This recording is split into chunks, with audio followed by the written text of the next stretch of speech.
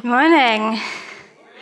Wow, hello. My name's Emily, and alongside my husband John, we head up the kids team on Sunday mornings upstairs, which is a massive honour and a privilege for us that for a few hours every Sunday, we get to speak life into the lives of our children and young people. And I was having a little think about what we and the kids and the young people wanted to share with you today, and God really broke it down for me. So he said, what's the one single thing that you want every child to understand? What one thing, if they didn't grasp or take in anything else that you teach them, what one single thought would you want them to know after spending time with you on a Sunday? And I thought, well, that's simple. That God loves them. And we do a lot of crazy stuff upstairs. It sounds like a herd of elephants. It looks like a herd of elephants. We dance, we sing, we play games, we run around, we tell stories, we do crafts, we throw custard pies. Every week is different. And all of it is fantastic and fun. We want every child to find friendship.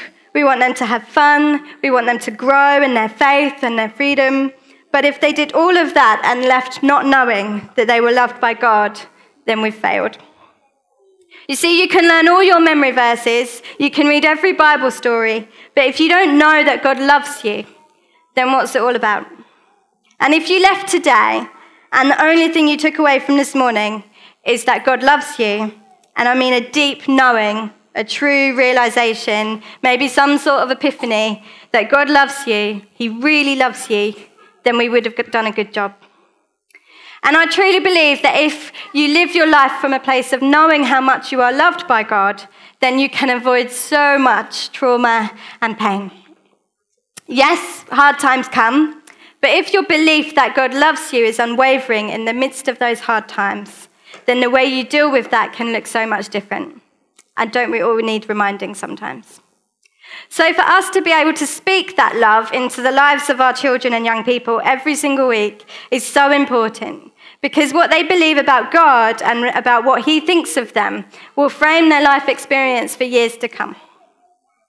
And I didn't feel like it was enough for me to just get up here and merely tell you that God loves you. So we asked the kids, what does that mean? What does that look like in your life? How do you know that God loves you? Because I don't ever want that phrase, God loves you, Jesus loves you. I don't want that to become a cliche. I want our kids to truly understand that truth and how it applies to them. So we asked them last week, Charlotte sat down with them, and we asked them, how do you know God loves you? And the kids, they did some drawings and they wrote down some things about what it means to them to know God's love. And out of those, I've picked a couple to share with you today, because I think we can learn an awful lot from the childlike faith of these children. So the first one, we're going to have a picture. This was drawn by Phelan. He was in the first service. He's 5 years old. And he wrote, God loves me. He keeps me safe. How good is it to know that God keeps us safe? That when the storms of life come, when we're scared, when we're being bullied, or when we worry for the future, we can know that God is there loving us. That he wraps his arms around us and he keeps us safe. How can we know? Well, it says in the Bible that God is our refuge and our strength, our ever-present help in time of need. It says in Deuteronomy, be strong and courageous. Do not be afraid or terrified, for the Lord your God goes with you. He will never leave you nor forsake you. It says in Psalm 91, those who live in the shelter of the Most High will find rest in the shadow of the Almighty. This I declare about the Lord, he alone is my refuge, my place of safety. He is my God, and I trust him. We can rest in his shadow. I like to think of us standing right next to him, close enough that we're within his shadow, but maybe just behind him, and he can stand in front of us, and we can let him do all the fighting for us. And we're just there, protected by him in his shadow. We're totally safe, and we don't have to worry anymore. And the list is almost endless of the number of times in the Bible that it says that he protects us, he is our refuge, he keeps us safe. But have you ever experienced a time in your life when you didn't feel safe? Because sometimes if you're living from a place of safety, you might not even know it until you realize what it feels like to be unsafe. I remember as a child I went to a theme park, Now, I told this story in the first service, and my dad came to me afterwards and he said it was Chessington, and we were there as a family. And he remembers it too because he was just as scared. So it's a pretty vague memory for me, so forgive me if I embellish the story a little bit. I don't even know if it actually happened the way that I remember it. But as a child, I was obviously quite small, no surprises. I went on one of those boat rides, and we're going to have a little film that's going to show you what I mean. It's a pirate ship, and it swings like this from one way to the other. And if you sit in the end of the boat, then when you get to the top, you end up being almost vertical, really. So I was a small child, obviously just about tall enough to be on the ride, which probably means I was 12 or something, I don't know. But so the way you're locked into these rides is you sit basically on a bench, and you're in a row of people, and there's a long metal bar that stretches across everybody, and it pulls forward and it locks into place. But the problem for me is that I was small, so where it locked into place was still actually quite far away from me, and I had to sort of hold on at arm's length. The boat starts swinging, and I'm like, okay, this is fine. This is okay. This is fine. But as it got higher and the boat got faster, I began to think, actually, this is not fine. This is really not fine. And I was up the back, so when it got highest, I was almost vertical. And every time the boat jerked, when it got to the end of its, I'd like to say arc, but that would be that way. So when it got to the end of up here, and it jerked, I was flung from my seat into the bar. If I wasn't holding on really tight, I was convinced that I would fall over the bar and out of the ride. Now, this is quite a hazy memory, so I have no idea if this was likely to happen at all, but that's what it felt like. In my memory, I end up hiding under the bar in the sort of footwell, and my dad is not convinced that happened, but and it doesn't sound very plausible, but that's in my head. So the fact is, I didn't feel safe. Even if it was very safe, I didn't feel safe. And the longer it went on, my anxiety rose, and needless to say, I did not enjoy the ride. I couldn't look forward. I just had to focus on that one moment, desperately holding on, trying to keep myself safe. And that's what it's like when we don't feel safe. We're anxious, we can't look forward to the future, we can't even enjoy the ride that we're on. We try desperately to keep ourselves safe with our own coping mechanisms, and it usually doesn't end well. It's not usually a healthy way to live. But what if you knew that you were safe? Now, if I was locked into that ride with complete confidence that I couldn't fall out, maybe more like one of those seats with the harness that comes over, maybe so tight that you can't breathe, but you know that you're not going to fall out. Maybe I can't see the safety measures that are in place, but I can trust that this ride has received every safety award going, that it's been checked numerous times, that thousands of people have gone on the ride before me, and not one person has fallen out. I could feel pretty safe then. What if my own dad was the engineer who designed the ride, and he knew the ride inside out, from start to finish? He knew how it starts, he knew how it was going to end. There is no way that he would allow me to be unsafe. I would be pretty safe, and I would know that I was safe.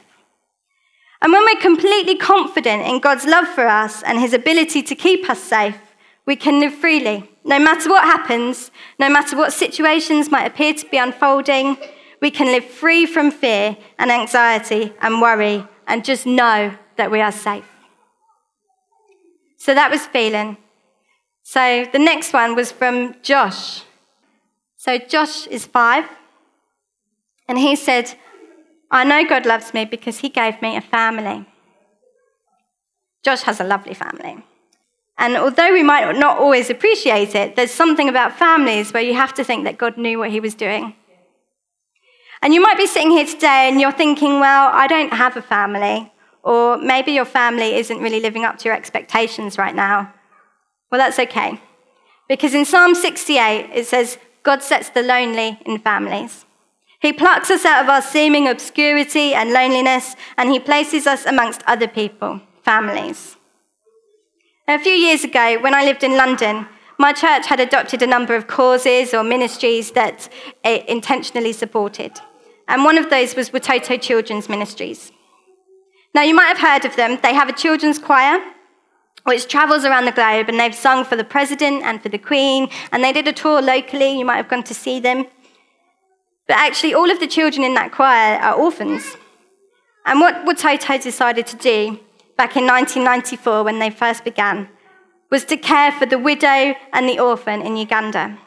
And they began in Kampala, and then they planted out into Gulu in northern Uganda, which was a stronghold for the Lord's Resistance Army at a time of war. And the way they did this was by placing orphans into families. They take a widow who has no means of supporting herself, and they place her in a family unit with a handful of orphans.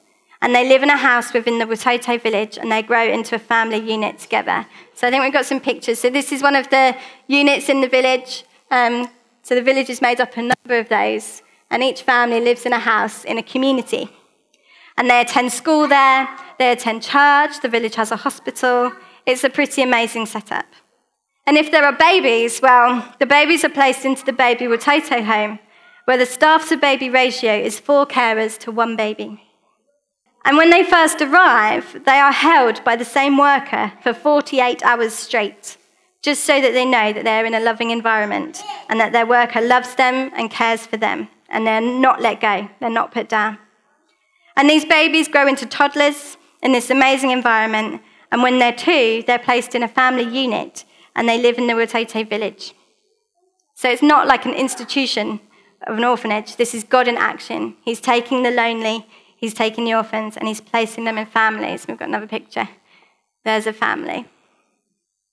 And it's amazing. And they raise these children, they send them out into the world, and they encourage them to be leaders and, dream big dreams and become doctors and lawyers and prime ministers, and it's amazing. And God does that. So God has given us all a family, and that might look different for each one of us. Maybe your family is your circle. Maybe it's some close friends. Maybe it's your literal flesh and blood family. Or maybe there's a group of people that have welcomed you in as if you were family. He's given us a family. And families aren't perfect, and sometimes they let us down, sometimes we upset each other, but families are bound by a common thread. And maybe that's DNA, or maybe that's just God bringing a bunch of people, random people together who shouldn't really fit together, but they do. And in those families, we get to live out God's love together. We travel through life together. We go through ups and downs. We laugh, we cry, we forgive. And it's not always pretty, but there's definitely beauty within it. So God gives us family, and in that family we're secure and we are loved. And then because of that, we have the capacity to love and to extend that affection and grace and unconditional love towards other people. We get to do love in action. So what do I want us to leave here knowing today? That God loves you. He loves you so much that he keeps you safe from the storms. He loves you so much that he gave you a family. Yes, God loves us purely, totally, and unconditionally. He knows everything about us, and yet he still loves us. He knows our deepest, darkest secrets. He knows all of our past. He knows what we think when no one else is around, and he loves us. And Paul wrote in Romans, he says, "And I am convinced that nothing can ever separate us from God's love, neither death nor life, neither angels nor demons, neither our fears for today nor our worries about tomorrow. Not even the powers of hell can separate us from God's love. No power in the sky above or in the earth below. Indeed, nothing in all creation will ever be able to separate us from the love of God that is revealed in Christ Jesus our Lord." And if you know anything about Paul, you would know that he had plenty to be ashamed about, that in some minds could disqualify him from God's love. You see, before he became super church planter Paul, he was Saul, persecutor of Christians. He had made it his mission in life to eradicate this new uprising of Jewish Christians. He had authorized the execution of some of the people who loved Jesus the most. So surely, if there was someone who God was going to be angry with, someone who God would separate himself from, it was going to be Paul. But no.